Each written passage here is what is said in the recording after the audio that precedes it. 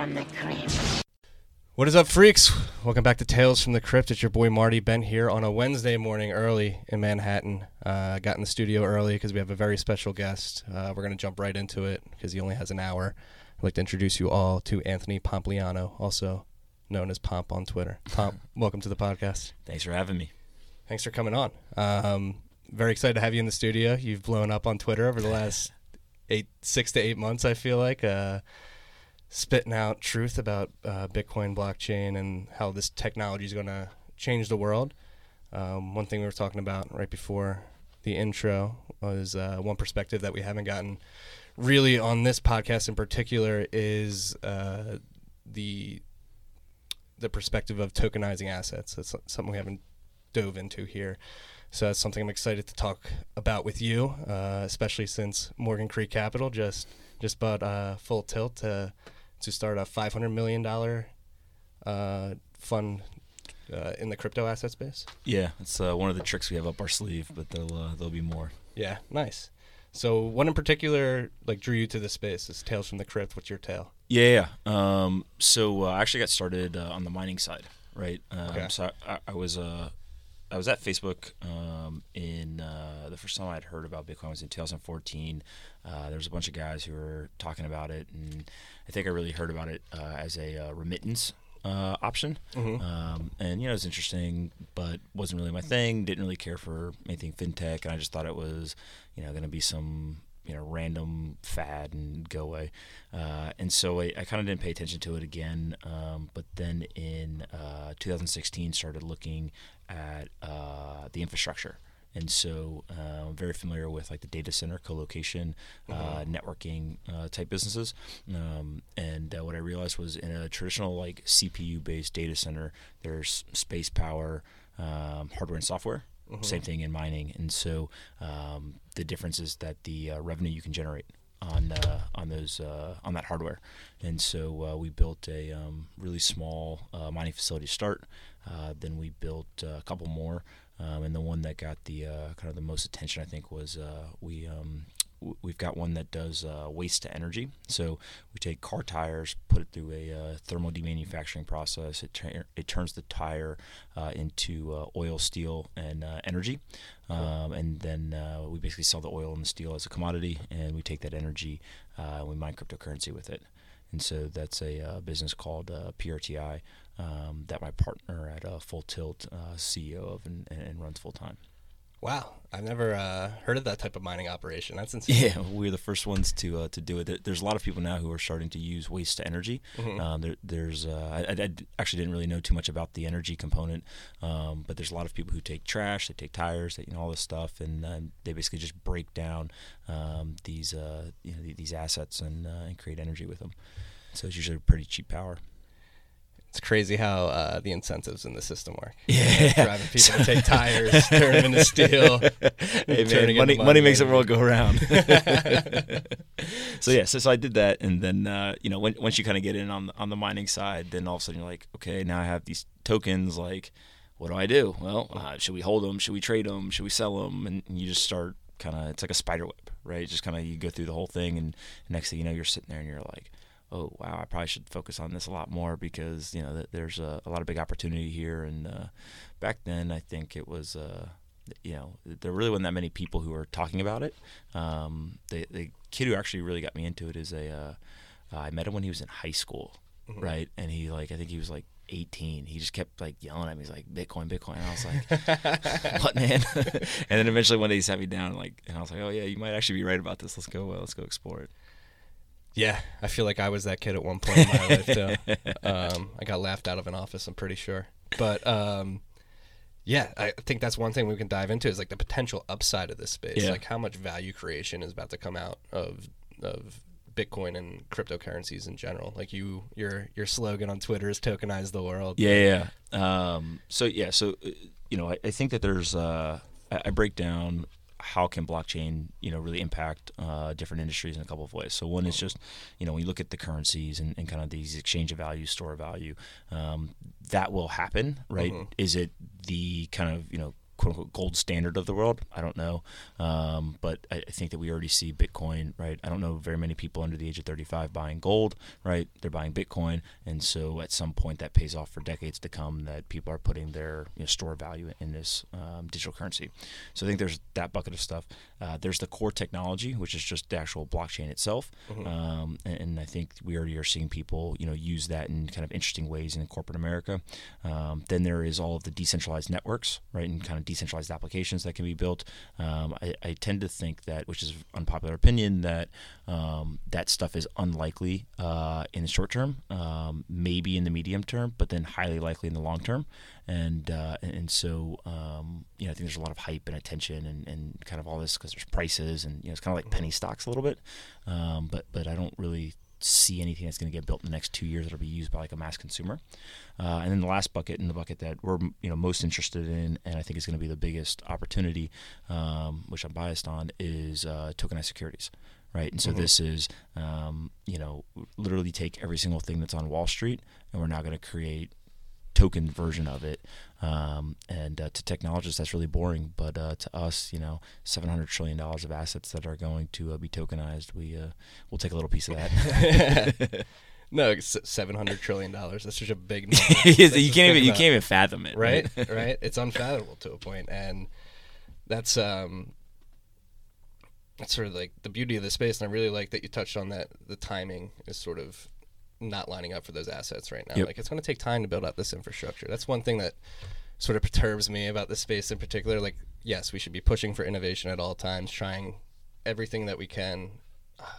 I go back and forth to whether or not we should try it as fast as we can because money's involved with these protocols and retail investors have access to it. And it's like, should people be losing money on this experimental tech? I go back and forth with it. But absolutely. That's the one thing that perturbs me in this space in particular is like the impatience of some people who want everything out of the box. And it's just like, this stuff's going to take time. We have to build out the infrastructure. Like, you working on things like mining is definitely, I think, more worthwhile at this point in time. Yeah, it's so the decentralization is really kind of a hot topic for me, right? So every single one of my friends thinks that like we're gonna go decentralize the world. The current world we know is gonna like burn down, and we're gonna have this new utopia of whatever. And I tell them like that'd be awesome, right? Sure, I get it. Like I'd love to democratize power and wealth and all this stuff, but in reality, I always ask them like, do you think your mom actually cares that her date is on Facebook? Like, this is something because everyone's talking about it now, right? Like, probably not, right? And she wants the convenience, right? And so like the network effect that's been built in a lot of these businesses, whether it's Facebook or Uber or Airbnb or whatever, it's going to be really hard to break apart just on the single premise that hey, I want a decentralized version of this, right? Some people will find that more valuable, but the mass consumer is not going to jump into that in the next 2-5 years. Now, where I do think it gets interesting is actually like in more enterprise stuff, right? So where you've got sophisticated people on both sides of a transaction, those people really care about like performance or security or something like that. I think that's why you're seeing the blockchain technology be adopted very quickly. Everyone from the IBMs to supply chain, etc. Because those people that's their job, right? Is to find better performance, better technology, and so I think it's going to kind of find a home there first, and then all of the mass consumer adoption will happen over a longer period of time, which is okay. Like we don't need to be upset that that's going to happen, right? That is okay. Yeah, no, and this is just the UX of handling private keys is arduous enough. Like, I don't think, like you said, I don't think my mother's ever going to learn how to store private keys. Yeah. Well, and part of it is hopefully she'll never have to, right? In terms of like the underlying technology, like somebody will figure out a user experience where people are able to use this technology. They don't even realize they're using it, right? And it's just like, you're good to go. This is where you put your money, right? This is where you put, whatever your digital asset is. We're not there today, and I don't see a path there, I don't know, 12, 24 months. Like, it's not very likely that's going to happen. Yeah, that's one thing. The space needs more UX designers. But I will say some of the new apps that are coming out where I've seen the best UX are like some of the Lightning Network apps, like Jack Mahler's app. That UX looks somewhat impeccable compared to other softwares I've used in this space. Absolutely. And then you have companies like IDEO with Dan Elitzer there, a huge design company dedicating a team to trying to figure out how to make the UX better. It will come. It's just going to take time, and that's something that pisses me off sometimes when people like, this doesn't work the way it's supposed to. Well, here's another important thing that takes time, but I already see this happening, and I think it's a good signal, right? So it's the brain drain from Wall Street and tech. Right? Yeah, you were tweeting about this yesterday. Like, I'm seeing right now, probably on a daily basis, 2 to 3 like relatively big names in whatever niche industry that they're in leave a big Wall Street firm or leave a big Silicon Valley tech company and go into crypto. And so if that happens every day, right, you're seeing 2 or 3 people. Well, there's a bunch that aren't getting announced, right? And that brain drain into an industry in the short term, everyone's like, it's all exciting, it's hype, it's all this stuff. Again, that pays off for decades, right? Because now you've got these people who they're not going to leave that job for 2 years, right? Maybe longer. And so as those people are coming in, every single person that comes in, they turn right back around. They tell that person that they're, the tech company or Wall Street, hey, what are you doing? Right? Yeah. Like, come on, you got to come work with us. And so it's just the snowball's rolling downhill now, and I think that it's only going to accelerate. It couples with another tweet that you tweet a lot. The virus is spreading. So listen, if anyone from Barclays is listening to this, I saw yesterday they had an analyst who they wrote a whole thing about how cryptocurrencies are like an infectious disease, right? And then they were saying how all the different the infected population, all this stuff and everything, and immediately all these people start tweeting at me, they stole the virus is spreading. I was like, yeah, well. So they just said it in banker speak, right? They said the infectious disease. We've got a contagion on our hands, people. No, that's we like to get cosmic on this podcast, but like the idea, it's so captivating that it's hard to meet somebody that's dove into this stuff in earnest and not been like, holy shit, this has absolutely potential to change the world. The two things that I really feel strongly about are the power of blockchain, Bitcoin, etc. is it's captured the mind share and energy of an entire generation, right? Like every single person I know is talking about this. Like this is not going anywhere because the people who are leaving their jobs to join it, the people who are buying this stuff, like it's here, not going anywhere. So I think that's it's a known fact, but probably people don't put enough emphasis on it, right? If that's just there's an entire generation looking at it. The second is, it's like killer app. So everyone's always talking about like, what's going to be the killer app of, whatever technology. And David Sachs, he tweeted the other day, he said, capital formation is the killer app of the blockchain. Right. And so I think this goes back to like tokenized security stuff is like, look, all this decentralization, like this is all fantastic. And it will happen over a long period of time. But the killer app over the next decade is going to be these tokens and this blockchain allow us now to move money and form it, raise it, do things with it that we previously weren't able to do. And it not only allows the people who are already in the financial system to do that, it also includes or kind of brings in a whole population of people to participate in that financial system that previously weren't there.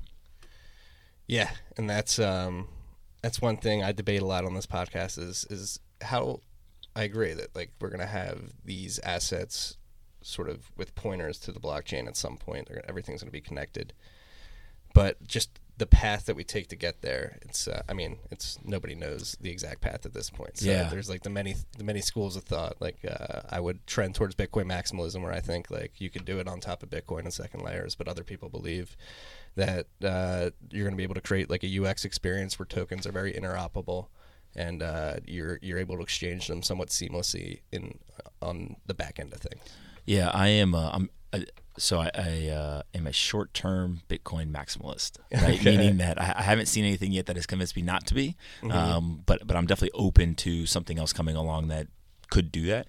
Obviously, I think the other one that's really interesting is Ethereum and kind of what they're doing there, but I think there's some scaling issues and that type of stuff. But Bitcoin, I've got very strong conviction in that that will continue to be valuable. And the other things on the tokenized securities. Multiple times a day now, people are coming to me and saying, I want to tokenize X, right? and it's like real ass. It's like things like there's one yesterday, the guy came to me and he said, hey, I want to tokenize this thing. And I was just blown away by what he had. And I was just like, wow, you really want to do this? He was like, absolutely, because it's better. And so I think that we're going to continue to see, these assets come to the blockchain, and I think that only helps with not only adoption, but that kind of capital formation. And again, it's just a whole new virus. Yeah. sorry, I just switched mics there. This one wasn't You coming sound in. way better. Yeah, right? And sorry if the sound was messed up first half of this podcast. I was on a bad mic. Yeah, and it's the most important UX hurdle to come with this stuff is custody. Like, how do you know you own it? How do you make it so like you don't lose a private key easily? Like, it's hard storing that stuff right now. Like, what do you think? I mean, what would an example of a great UX experience in the space right now be for you? Yeah, so I think it's got to match the experience I have with my bank account today, or be better. Okay. Right. So I always say that people are not going to switch. I think it actually has to be better. People are not going to switch if they just get the same experience. Right. Even if you tell them it's better security, is whatever. It's just there's no point to. Right. And so if you can't provide a better experience than kind of the current banking system, you're just dead in the water. Now, here's the good thing for the blockchain space: the current banking system sucks, right? In terms of like the UX. Like it's not like we've got this big uphill battle, right? Now they've got size, they've got kind of network effects, they've got all that, but I don't think that they're necessarily miles and miles ahead, and so we got a shot at least. Yeah, and and the banks are so, I would say, handcuffed to a point too, because of how big they are and how monolithic they are, and moving the regulations they have to overcome. They're sort of handcuffed to that system, and the whole Buckminster Fuller quote, like, we're building a system without that, and we sort of don't have those handcuffs right now. But that topic is rearing its head with the SEC subpoenaing a lot of these ICOs, and that regulatory uncertainty is starting to become a little bit more certain. It's still very uncertain, but is that one thing you worry about going forward? No, so I'm not worried whatsoever about the regulation. I think that there's two things. So one is tokenized securities and stuff we're looking at. We don't need any change to regulation. Like, all of it is perfectly legal within the current framework, and there's no gray area. Like, lawyers have been doing this for a decade, right? And so like, I think that's also why we're so interested in it, is because there is no uncertainty, right? So it's pretty de-risked. Now, when it comes to the utility tokens and is Bitcoin a commodity, a currency, whatever, I think the nice thing about being in the United States is the regulators have actually been fairly reasonable, and they've been very light touch in terms of their actions. Now, they've been somewhat vocal. Like, I've never seen the SEC and CFTC write a op-ed in the Wall Street Journal. Right? Like, I saw that, I was like, wow, they are really trying to get the message out. And so, if you look at a Korea, Japan, whatever, they ban ICOs, they don't ban them. They exchanges are getting shut down. Now they're allowed, and there's all this like chaos and kind of it's not even uncertainty. It's just like, if you constantly are churning, right, it just becomes something where people don't even want to step in when you say, okay, this is something you're allowed to do, right? And so in the U.S., what they've done is they've said, hey, we're looking at this, right? Don't be dumb and don't be greedy, right? And so, like, it's general life rule. And then they said, look, just follow the current laws. Now, there's people, which are necessary people, who will argue, hey, the current laws don't fit this new thing. This new thing doesn't, it doesn't apply to the laws, all that kind of stuff. And so I think that the regulators are, they're being like fairly collaborative as well, right? They're having conversations with people in the industry, and they're saying, explain this to me. How should this fit into the law? And I think that I'm hearing rumblings that they've got some solutions that'll be announced soon. That they sound actually like much more forward thinking than I would have expected them to come down on. Yeah, we're lucky to have companies like Coin Center down in D.C. Really advocating for the innovation in the space. I think Peter Valkenburg, is that his name correct? Yeah. Did a really good job on Capitol Hill when the Senate, I believe, had the hearing a few weeks ago on blockchain technology, and he did a really good job of doing just what you just described, is, hey, this technology is very innovative, and a lot of the laws that we have now do not apply. And a lot of people, some of the hardcore cypherpunks in the space, like the anarcho-capitalists, the hardcore ones, will say like Coin Center is like the opposite of what we need. We don't need anybody interacting with the government. But yeah, you have to be a realist at some point. Like, if you just turn your back, they're going to try and come down hard. Well, yeah, and the way that, so those people, and I'm very like open with them about it. I say, listen, I understand your like general sentiment and where you want to end up. The way to get there is not to be divisive and to, basically stick your middle finger up to them, right? Yeah. Like, feels great in the moment, right? And then afterwards, like, man, now that person hates me, and like they're gonna look to screw me, Yeah. right? And so I think that, like, to your point, the more education that's done, right? Look, a lot of people in the government actually, like, they use technology. They some of them have been in business before, and so it's, there are definitely the people who, like yesterday when in the Facebook hearing, are like, I emailed on WhatsApp. Right? You're like, you're kind of getting it, right? So like, there's definitely people like that are out there. But for the most part, I think that they, when they're told, hey, here's how the technology works, they generally get it, and they can be thoughtful. It's when people complain about regulation, I always tell them, I say, do you want that job? Because I don't. I don't want anyone to go anywhere near that, because it's just a hard job. It's a hard job. And I would argue it's like getting impossible. It's like how big we are and how you can't please everybody. No way. No, it's and I think we're seeing this play out on the global stage as well. Like, there's chaos all over the place. I mean, Trump's tweet that we were talking about earlier, he just threatened Russia if they Russia, or what did he say? Yeah. I forget the tweet exactly. It was right before we came on. But basically, he almost incited nuclear war. And things are... It's just a Wednesday morning. Right? Yeah, just a Wednesday morning in April. By the way, happy birthday to my wife. It's my wife's birthday today. And I think the sort of chaos that's going on, like, around the world, I would argue. I mean, this is like... Because yesterday I had another...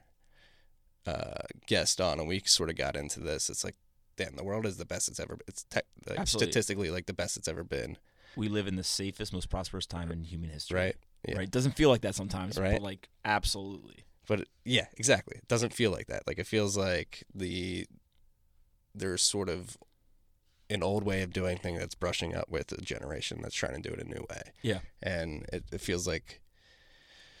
And I think a great example of this is like the Senate hearings, where you see, like, in person, like the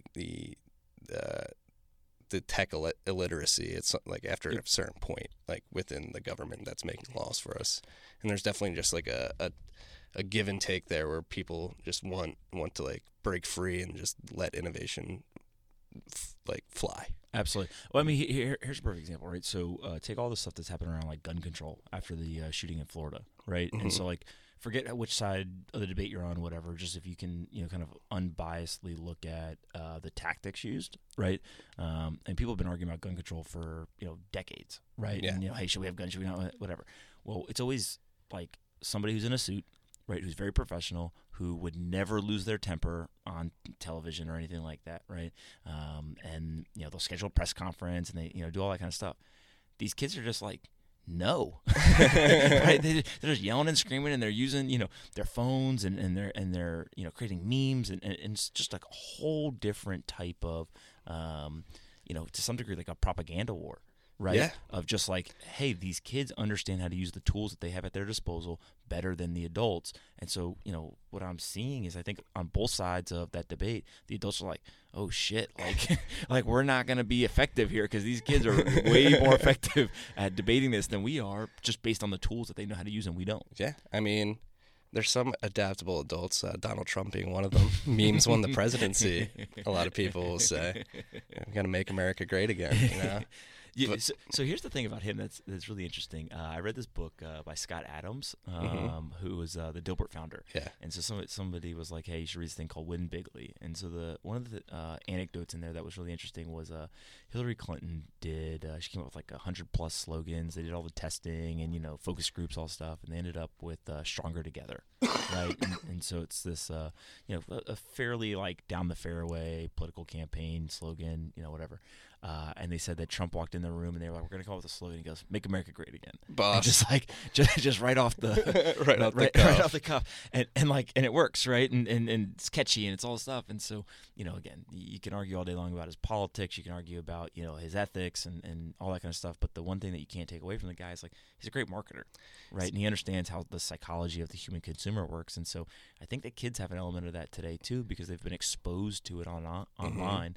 And I think we're gonna see some pretty cool stuff across technology, politics, all this stuff over the coming decades.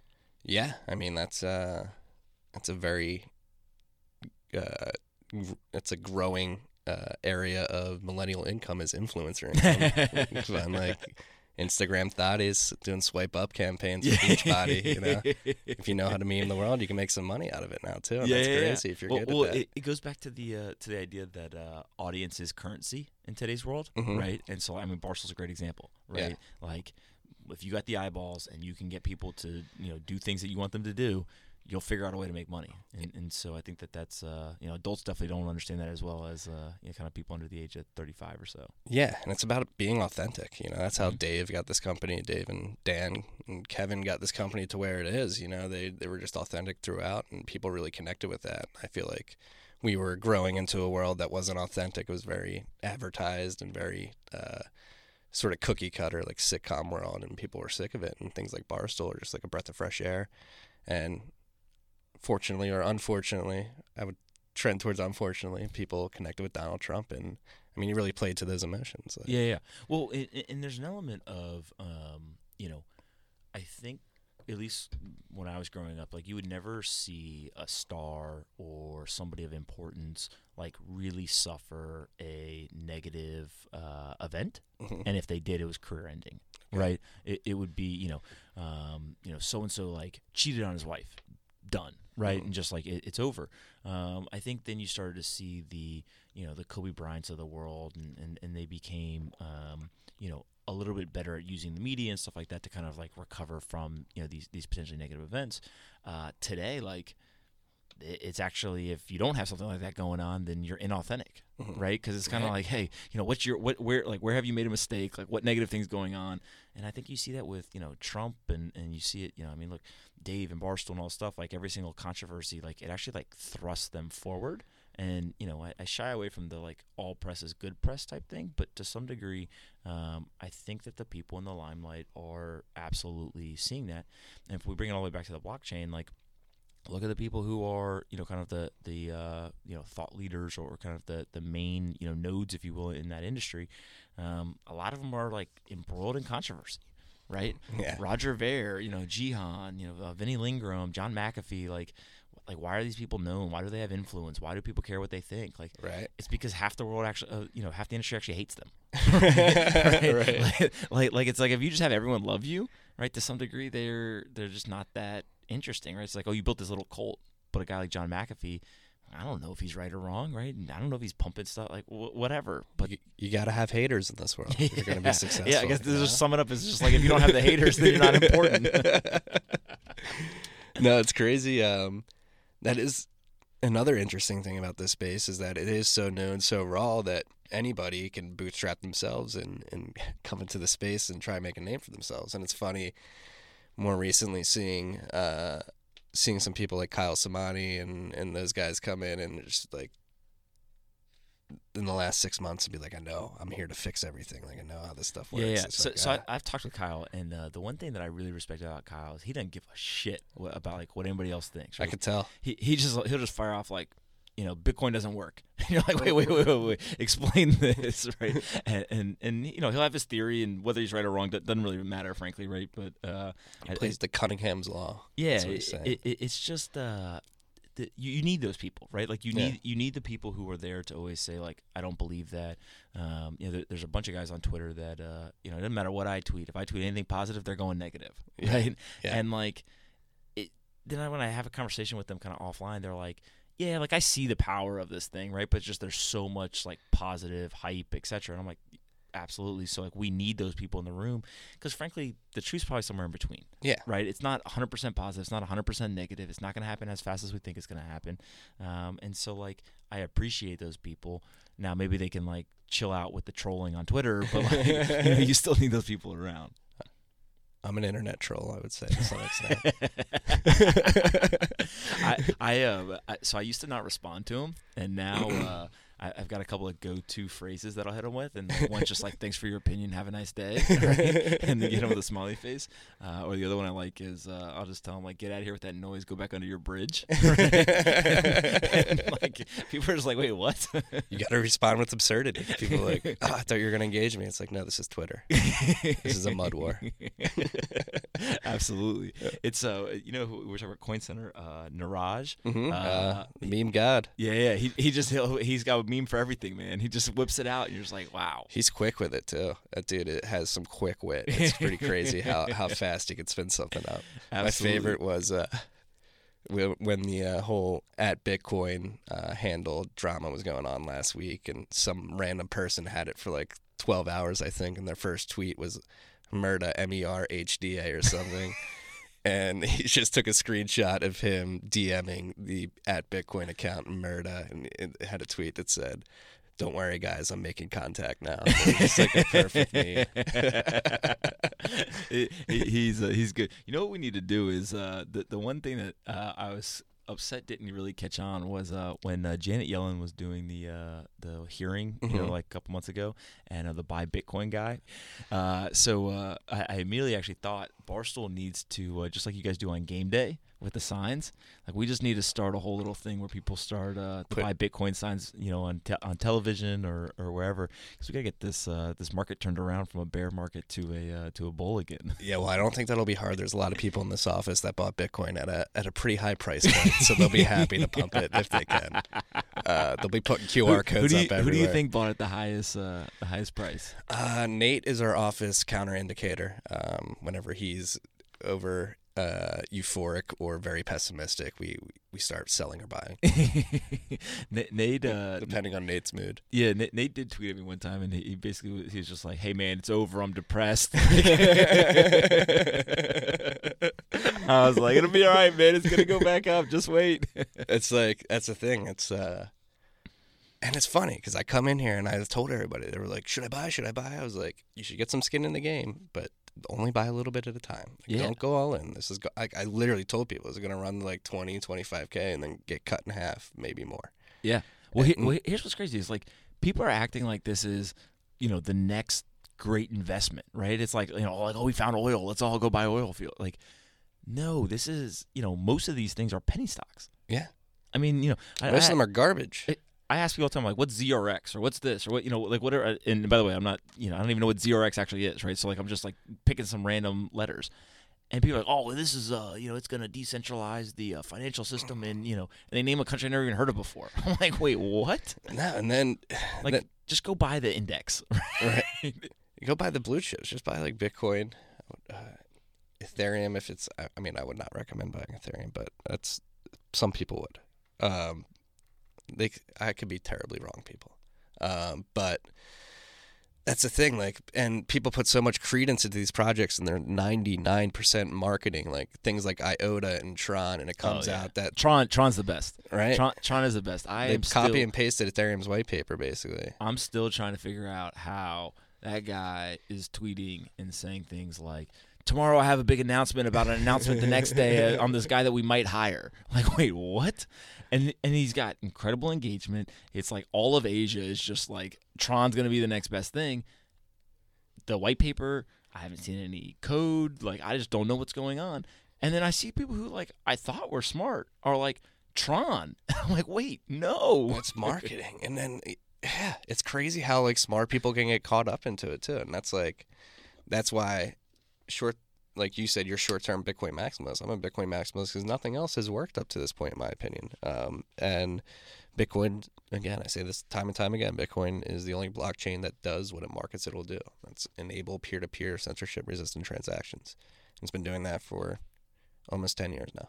Yeah, and the part that I think is really, really interesting about Bitcoin more than anything is if you are bearish on any other global economy, any other financial system, right? Bitcoin is your alternative. Yeah. Everything else is trying to attack technology, companies, all these other things. But the one thing that everyone has in common that everyone can use is the economic, the economy and the financial system. And so that's going to be the king for probably ever. Yeah. Right. And why not just put it where there's probably the least amount of risk and it ends up being the king? Maybe you don't get the 30,000, % increase in that Ripple saw last year. But that's okay if you just 2x, right? Like you're okay. So people aren't happy enough with 10x gains. They need that 1,000x. But I'm happy you said that, because there's things that I thought were rumors a couple weeks ago that have since been proven via video to be very true, is that Venezuela is turning their oil into Bitcoin with mining farms. Like they're not marketing it like the Petro was apparently like a huge ploy just to confuse everybody, and they're really like mining Bitcoin and turning the cheap oil they have into Bitcoin. They have like mining farms and they're just doing it on the DL. I've seen like videos of mining farms in Venezuela. So this is going to get a little bit more towards the anarchist mentality, but I've got this theory that one of the greatest wars we are going to fight over the next, 10, 15, 20 years, at some point it comes to a head, is the fight for energy, computing power, and digital assets, right? And it's going to be between nation states. And so if you look at North Korea, if you look at Russia, if you look at China, Venezuela, United States, all of these guys are positioning themselves to who can get, renewable energy, right? That's cheap, who can get as much computing power as they can under their command. And then what they're using the energy and the computing power for is they're all mining digital assets. And so when you're trying to put economic sanctions on North Korea and they're just like, cool, we got billions of dollars of this other asset, can they keep up? I don't know, right? Yeah. Like I don't think that we've seen it play out yet, but the computing power arms race, if you will, is like a very real thing, and frankly the United States is behind. And so we've got to we've really kind of got to get it in gear, and I'm sure we'll be fine, right? But it's that's the type of stuff that it sneaks up on you. Right. And it's like, that's how the empire falls, if you will, to a degree. And so when you see, a country like Venezuela who's like, hey, we got all these natural resources, and rather than sell it to you idiots who are, dependent on oil, I'm going to cripple you, right? Because I'm just not going to sell you my oil, and then I'm going to take that oil and I'm going to use it to mine this digital asset. And it's like, oh, shit. Like, all right. The game theory of geopolitics has changed. There's been another layer added. Absolutely. And then when you get into like all the like privacy coins and stuff like that, like my favorite thing in this entire space, whenever I'm talking to somebody who either doesn't believe or is one of these like boomers, right, is I always tell them that the currency of choice for every criminal, drug dealer, money launderer, etc. around the world is still the U.S. dollar. Yeah. They want to use cash, right? And like the cops would love for you to have your hand on a keyboard doing anything illegal, right? And so we'll see. Yeah, and it's interesting to frame it that way. I've never thought of it that way, as like the U.S. falling behind, specifically in the hardware game, and that's something that we're finding out with Bitcoin mining hardware, is that companies like Bitmain are creating hardware and not releasing it to the public and just using it without anybody knowing, which is like another scary thing. Like Monero, when they hard forked, I don't know if it's 100% proven yet. That was gangster, right?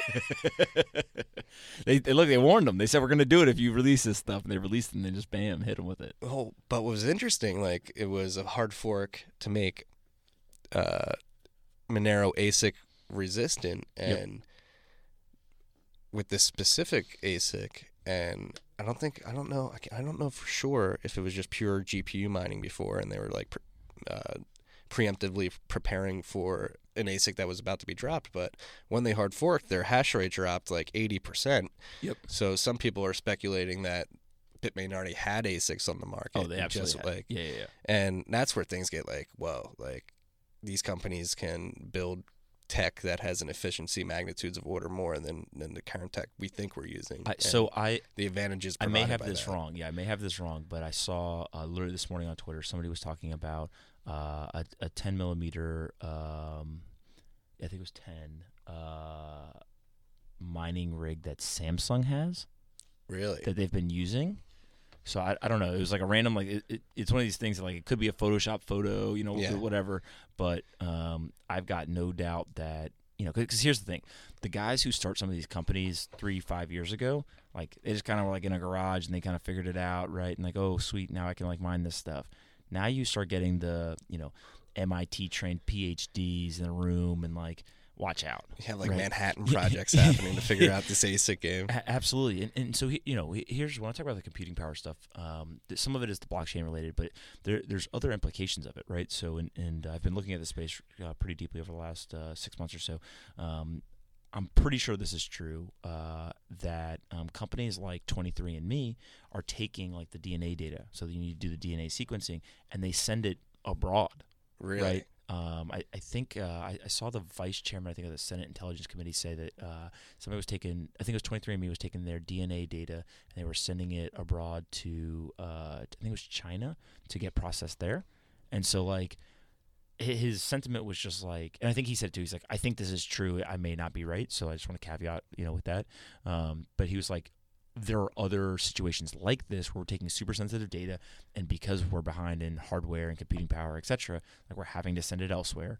And just like, what are the implications of that? Should we be doing that? Should the government not allow us to do that? Like, I don't know. I'm not smart enough to figure it out. I don't want to make that decision, but that's the type of stuff where, it's not just blockchain. There's other, areas where this is, this becomes really important.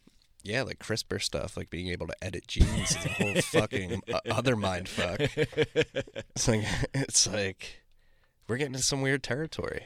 I'm not going to say who it was, but somebody, so one of my favorite questions to ask people is just like, what's the weirdest, craziest thing you think that might happen in the future? And this dude it was like he was like waiting for the question. He literally hits me with, he's like, well, how everyone talks about, the Internet of Things and using all of these connected devices to mine digital assets? I was like, yeah. He goes, what happens when we have computers in our brain? And I was like, I'm out. Right. Right. And he was just like, I was like, I am out of this conversation. but like that, I mean, again, right. He's got a point. It's just, those are the types of things that are going to start happening that, and again, this is 25 years away probably. Right. But or 10 years or, whatever it is. Who knows with how fast this stuff is innovating? It's like, feels like just yesterday the iPhone came out and now we're on iPhone 11. Absolutely. It is, and I think in the blockchain space, the part that's frustrating to people is they feel like all the other technology in the world is like, moving so quickly, right? But if you just look in the last, let's call it 2 years, or since 2015, right? So 3 years, we went from basically just Bitcoin to now there's thousands of, coins, networks, etc. We've had thousands, if not tens of thousands of people run into the space, right, in terms of like actual employees at these companies. We've had millions of people start investing dollars in, hundreds of billions of dollars of market cap created. And I think that's like pretty good progress, right? For a 3-year period. Like we're moving, right? It just feels like you're running in quicksand, but like we're moving. Well, I wrote about this on Monday, I believe. The hash rate alone, it's crazy because I remember last July, like not even a year ago, people were like in awe that Bitcoin's hash rate had reached 6 exahash a second. Mm-hmm. And I just like I hadn't looked at hash rate in a while, and for some reason over the weekend I took a look. And in the last 6 months, it's gone 3x. It's gone from like 9 exahash to over 30 now, like at 31 exahash a second. So it took 8.5 years last summer to get to 6 exahash. Took us like 10 months to multiply by 5. Oh yeah, it's crazy how fast that growth is. Like it's going exponential. And that I know people in the United States. I know of 3 projects that are over 100 megawatt mining facilities, which is last year there was less than 10 around the world that were 100 megawatts or more, right? And now that's 3 that I know of right now being built. One of them is over 400 megawatts. Holy shit. Right? And so, like, who even knows if they actually get it accomplished, right? They probably will, but, who knows? But if you start looking at how much hardware, how much money is being invested here, you opened it up and you're like, man, incentives are like a pretty crazy thing. Yeah. Well, like, it's probably the most secure network we've ever seen, right? And Bitcoin and blockchain is probably the most viral product the world has ever seen, right? And so if you think of it that way, it's like we're okay, right? Like, yeah, of course, I would love for it to, accelerate and do all this stuff, but like, not only have we made good progress to date, like to your point, the speed at which it's accelerating is still healthy. And so, like, yeah, the prices are down. That's fine. Everyone's got, negative sentiment, all this stuff. But, like, the core underlying, factors and data points are all still very positive. And, like, I think that's kind of an arbitrage opportunity. Right. Right. When everyone else is like super negative on it, but like all the underlying, it's the people who are like, what are the fundamentals? Well, let me actually tell you about some real fundamentals, right? Because you guys are like literally looking at like how many users are, being used on these mobile apps as fundamentals. And I'm talking about, no, some dude just, put $100 million in and put computers and hardware and infrastructure and all this stuff in. And now they're like mining. Like that's a true, infrastructure investment versus you're trying to count, how many people click the screen. Right. Exactly. And it's funny how, I got two things I want to touch on. First, it's funny how people in December who are like, "Oh, I missed the boat. Wish I got in at 20,000. Like it's at 20,000 now. I missed it. Can't invest. Wish I could have bought. Like it crashes now. Now they're like Schadenfreude. Like, haha, I told you it was gonna crash. And like, don't even want to buy now. They're like, I'm not going near it. Yeah, It's they like, wanted to buy it. Man, I wish I bought 7,000. Right? Right. And they're like, well, it's 7,000 now. No, I'm out. Yeah, and it's like, all right. What do you people in this world? But then again, going back to the hash rate, like it's getting to a point where it is the most secure network on Earth, and it's going to be hard for centralized nation states to attack it. And the gravity of that tipping point is pretty intense. Like Absolutely. Look here. So I said this early. I've kind of backed off a little because people, I get a lot of backlash on Twitter for it, but I fully believe that there's not a government in the world that can stop this, right? And everyone says, well, how's your server going to do when a bomb drops on it, right? Or how, you're going to get killed by a bullet. And like I get all that sentiment. This is a distributed, decentralized network that is around the world, and you cannot kill the idea. Yeah. Right? And so like, unless you're going to go and you're literally going to attack the Earth, right, and everybody on it, you're not gonna shut it down. Well, let's walk through this from an incentives perspective too. Like if you start bombing data centers, that's going to make mining Bitcoin more profitable, and it's going to incentivize more people to build more data centers. Like it's a hydra. Like it's like the incentives play beautifully, right? It's so here's the part that is crazy to me is if you look back at how ruthless the Rockefellers and those types of guys were when it came to the oil drilling, right? I'm very surprised at how little tension there is in the blockchain space, right? There's tension for sure, right? There's people who don't like each other. There's people who are they're the hated person in the room. There's people who are loved and all of that, but it's not really that bad. Right? It could be way worse. And I think that part of it is just that everyone, although I might not like you or I don't like your stance on something, whatever, everyone is still tied to this idea of like, we need to win together to make this industry, this technology be successful. And so like, I'm willing to overlook our differences as long as like blockchain's successful, like cool. I don't really care if it's Bitcoin Cash, whatever. Right. Yeah. Which I don't think very many other industries have, which is an important feature of this. Yeah, a common goal. It's almost like a new virtue to strive for, right? Mm-hmm. Decentralization and really allowing people to make something of themselves and just be able to plug in and participate, not have to go through barriers. And that's something that is driving a lot of people, like you said. Like I think this is a space where very intense debate is very welcome. Like people open it with open arms or welcome it with open arms. And that's why I love Twitter in this space, because it's a bunch of people with different views meeting on the internet and hashing it out. It's not always civil, but at least the arguments get out there and you get somebody else's perspective. Absolutely. And that's the most important part, is just sort of look here's the things that I think are going to happen over the next, let's say 12 months or so, that have the potential to just light this thing on fire and just really take off. I think that one of the major tech companies is going to announce a token, right? So whether it's an ICO or they just introduce it, the likely candidates, I think, are Tesla, Amazon, and Facebook.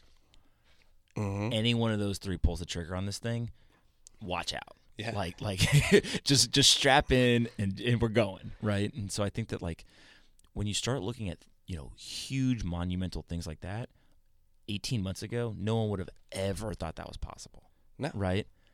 Well, like, what else can happen if we're already talking about, like, it's not even a question of if they're going to do it. It's when are they going to go do this stuff, right? I think that we're going to start to see you know, massive projects around tokenized securities, right? I've already had multiple people pitch me on, like they want to start a sports league, they want to start like big real estate projects, huge companies, and so like it's not a question of if, it's a question of when some of these large projects are going to really come out and be public, and then I think that something that we haven't really seen other than like there's guys like Novogratz that they're very well known on Wall Street. They kind of like walked away. They had like a pause, and then they came in the crypto world. They didn't go direct, but there's gonna be like a Sheryl Sandberg or like some huge name either in Silicon Valley or Wall Street that's gonna leave and go to a tech company or and go to a blockchain company. And it's just going to send shockwaves, right? It's just like, bam, there's the cannonball across the bow, right? And so I think that like that's the type of stuff that I'm like just waiting for. And when it happens, I think we'll all be like, holy shit. Yeah. And there's probably plenty more things like that. Yeah, again, the virus is just going to spread further and further. It is. The virus is spreading is probably one of the funniest things I've ever tweeted because it was completely by accident. And I said it, and the reaction to it, I was like, "Oh, that's a good one." Like, I'm gonna keep using that. It's true. I mean, it's been said in like Bitcoin talk forums and shit like that too, because it really is. It's fucking it's hard not to get interested in it. It's like, oh, there's a new money. It's like, what's that mean? The money. What's wrong with money? And that's the other thing I love about it. Another thing we touch on a lot in this podcast is that it forces you to learn so much about so many things, and absolutely, I think it's going to be an overall net positive for society if we're bringing in this technology to sort of run our social infrastructure off of, and then on top of that, to be able to use that social infrastructure, you sort of have to learn along the way as well. And it's absolutely really like South Korea. I'm pretty sure it was Seoul. They, I don't know if they're piloting, they're talking about doing it, or they actually announced it. But they were saying that they're going to launch a S coin, and I saw something about that. They want to use the S coin as a digital asset in which they will deliver all of their social benefits. Okay. So the government is a government issued, centralized token that if you get, unemployment or, whatever social benefit program that they have, that's how you get paid.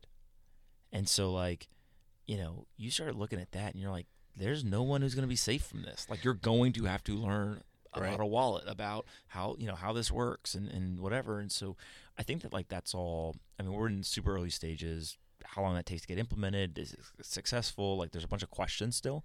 But if we're sitting in the beginning of 2018 and there's government saying, hey, I'm going to just issue my social benefits, end of 2019, it's just going to be everywhere. Yeah. Right? And that's what, 18 months? Yeah. Like 2020, can't wait. Like, I don't know. Like Elon might have like a Mars coin by that point, and he might be mining asteroids by then. Yeah. Who knows? But no, it's funny because it's interesting. It'll be interesting to see. When I'm most interested to see like the brain drain you're saying, like big Silicon Valley. I'm interested to see the tech brain drain, like the engineering side. Like, oh yeah. Like, and once we get in a tipping point of quality engineering talent that really knows how to build out these protocols, and they're able to scale, because that's one thing we have to figure out how to scale this shit. That's something that we're learning more about every day, and I think like that's who was I talking to about this? I think it was Tom Garambone from Tetris Capital last week. We were talking about it, and he said, yeah, it's happening. Like people are starting to, like the smart engineers that I know are starting to dig into this space and and really like experiment with everything. Well, the beauty of it is like there's a difference between the like highest quality hacker and the highest quality engineer at Facebook. Neither one is better than the other, right? They're just better. They're like good at different things, right? And so you need those hackers to like be able to prototype and like really kind of push the edge of stuff, etc. But like you need the man or woman at Facebook to be able to come in and like, okay, we got to build like a super secure, super high uptime, scalable product. Like it's just a different type of skill set and different type of experience.